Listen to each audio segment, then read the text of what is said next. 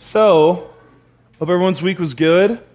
I have a story that doesn't have anything to do with anything we'll talk about, but it's like I have to tell it because it's a perfect small picture of my life as a 34-year-old father. This is like the most right story for my house to have in it that there is. So, the Bulwares babysat our kids Friday night, and we went out to Eastside Cafe, and we actually were out more than 45 minutes before we were tired and came home, which was awesome. It was awesome. We were very proud of ourselves. We came back like, notice how long it's been? Almost 2 hours. What'd you think? So they had all that going for us. Well, it was really close. So they made cookies with our boys, though, which was super kind of them, and gave them, I think, only one, which was even nicer of them, not to cookie them up for us. And then they also played with Play-Doh, which who would think that that's a wrong combo? That's not. It's super fun, right? Play with Play-Doh, make cookies, super great day. Unless you live in my house the next morning. So I woke up in the morning with two little boys being like, and we saw the cookies when we got home, so we knew they'd make cookies. Woke me up and was like, hey, Dada. And both of them were there just grinning, in the morning, coming to wake me up, which is super cute. And he's like, Dada, I have a good morning cookie for you. We have a good morning cookie for you for morning, because it's good morning. And I was like, oh, thank you so much. And I'm like, so tired, and the light is still off. And I'm like, oh my gosh, okay, that's great. So I was like, here you go, hand it to me. And he's like, here you go, it's delicious. And I bit it. It was a Play-Doh cookie. It's a complete Play-Doh cookie. 100% not a real cookie. 100%. The texture of a peanut butter cookie, which was awesome. At the taste of a Play-Doh cookie in every way. And I took a really serious bite, too. It wasn't like I was playing around with cookie, I was like, it's a good morning cookie my sons gave me. I'm going to show how much I love it. I did not love it. I did not love it at all. Did me right away. But that is like, just so, it's our life in the most our life way. So I just had to tell you because it was funny.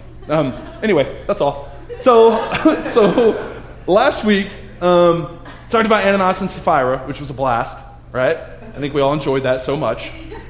Any quick update or something? I don't want to say what was something that surprised you about Ananias and Sapphira, because you'd all say the same thing. But any quick thing that maybe meant something to you from last week, or that was surprising in a way that wasn't terribly threateningly scary or something? Anyone?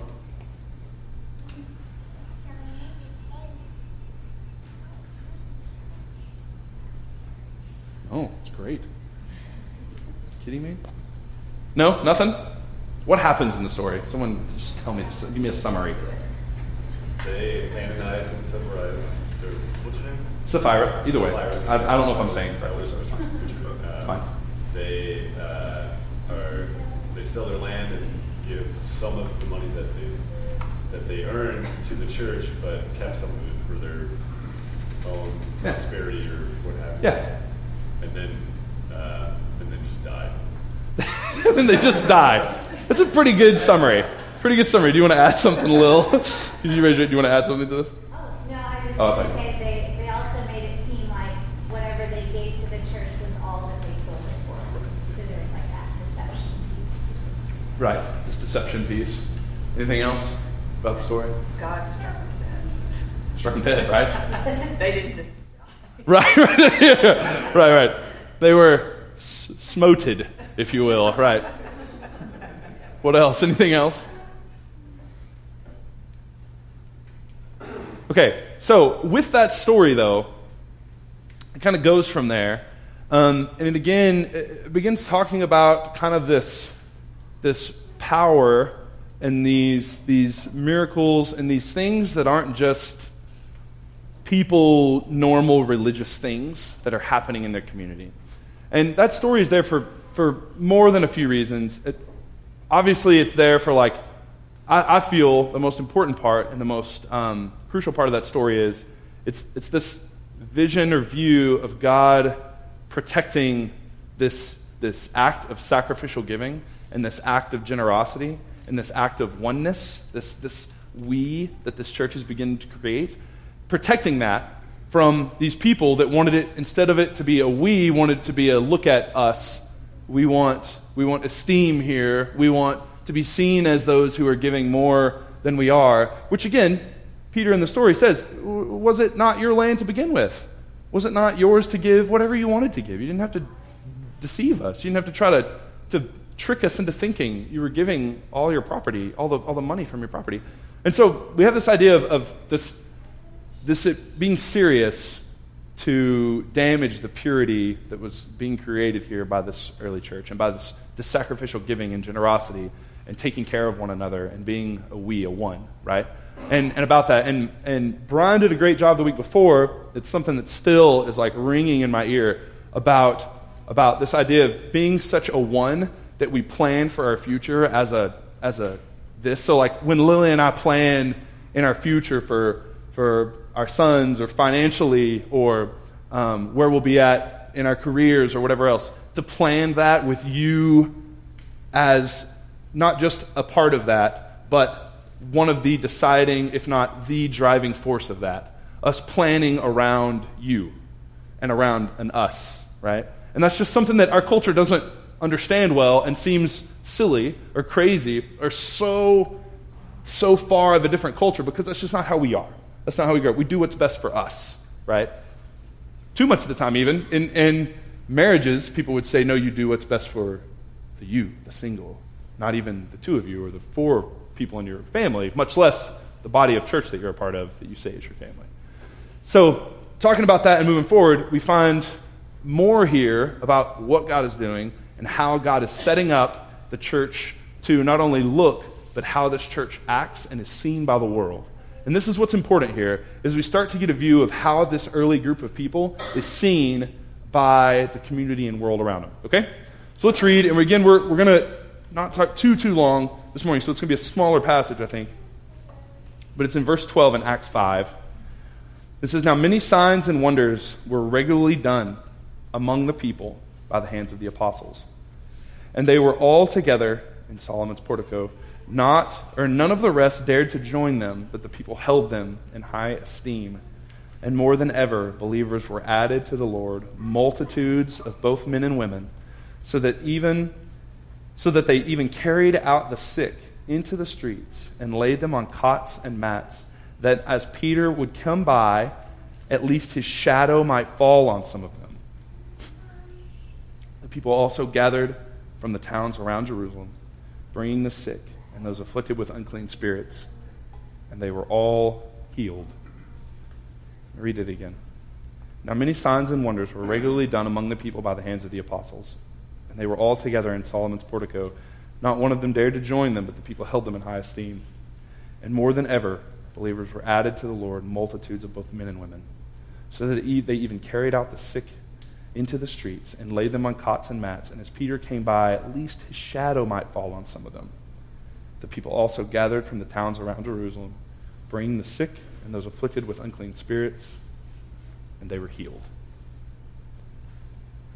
What are y'all's initial thoughts and reactions to just seeing that on a screen or reading that? What's your thought?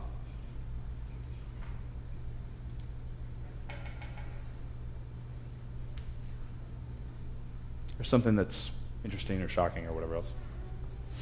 Something that stood out for me was like, it seems like it's very similar to how the Gospels read with Jesus. I feel like it was almost like a find and replace Jesus' name for apostles and Peter. It does seem like that, doesn't it? So, in stories about Jesus, similar things, right? He couldn't even go places. There'd be so many people, crowds and multitudes of people just trying to touch him or see him, right?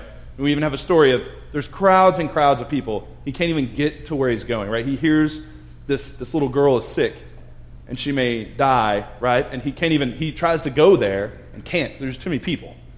And this lady just kind of reaches out and just touches his clothes. And she's healed just from the power of Jesus and touching his clothes. Here, we have a similar story.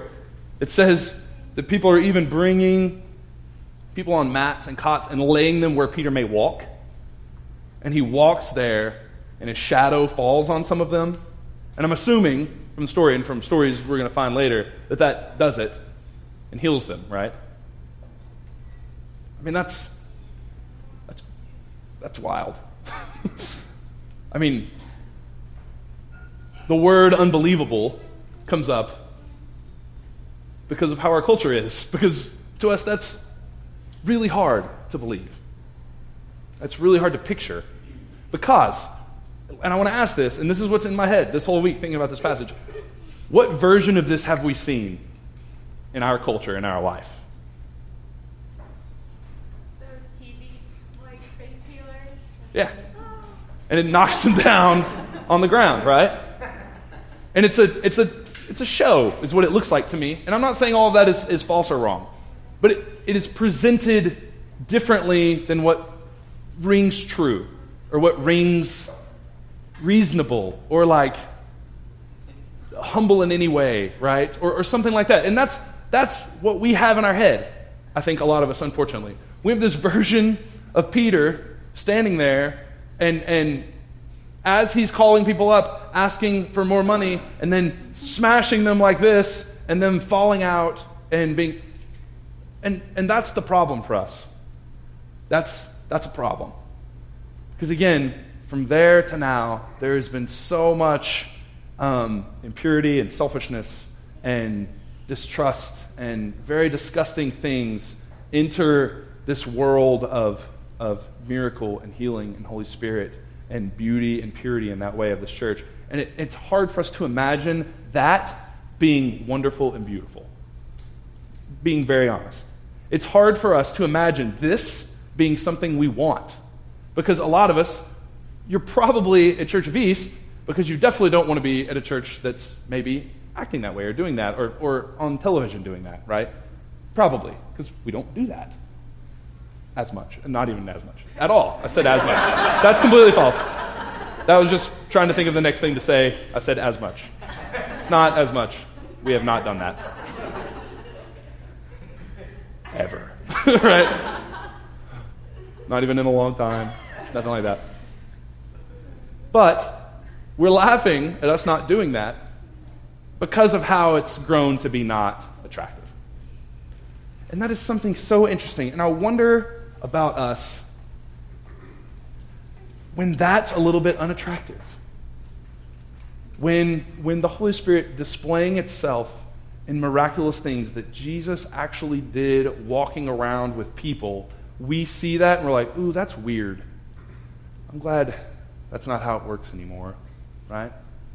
Or if that's what Austin did this morning, I don't think I would like that, right? But that doesn't seem like, that's for that time. I'm glad it was for that time. And that is legitimately, I think, how we feel. That is, unfortunately, I have to fight feeling that very seriously. That is hard. And what does that mean about us? What does that mean about the way we see the Holy Spirit? What does that mean about the way we want to display our faith in action? Because I think a lot of us would be very comfortable, like going and volunteering or walking. And then I'm not saying this is any less or any special, because we're doing it. And so I hope it's wonderful and grand.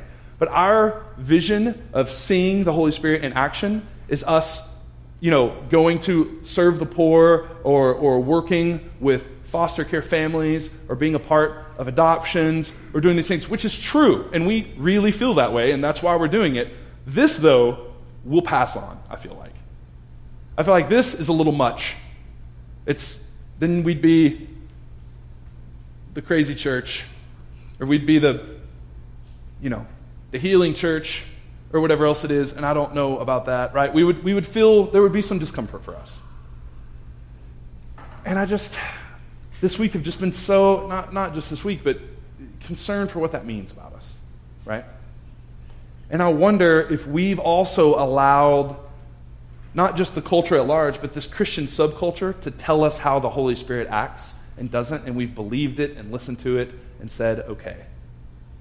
We've let our backgrounds of Christian subculture, some of us don't have that, which is good for you, but we've let that kind of tell us what's okay and acceptable and socially okay to grow our church for the Holy Spirit to do in the midst of us, and then the things that those other churches do that we don't identify with and we're not a part of. And I wonder about that. And I wonder if so many of us think we're so counter this Christian subculture, I wonder if that's really true. Because we'll hear this story and we'll be like, oh man, that was amazing. Pray for that to happen in the midst of us? I don't know. That's a little bit much, you know. That's a little bit. I don't know if we want to do that. And I'm concerned by that because here's what happens as they do this. And more than ever, believers were being added to their number, multitudes of both men and women, so that even they carried the sick into the streets, laid them on cots.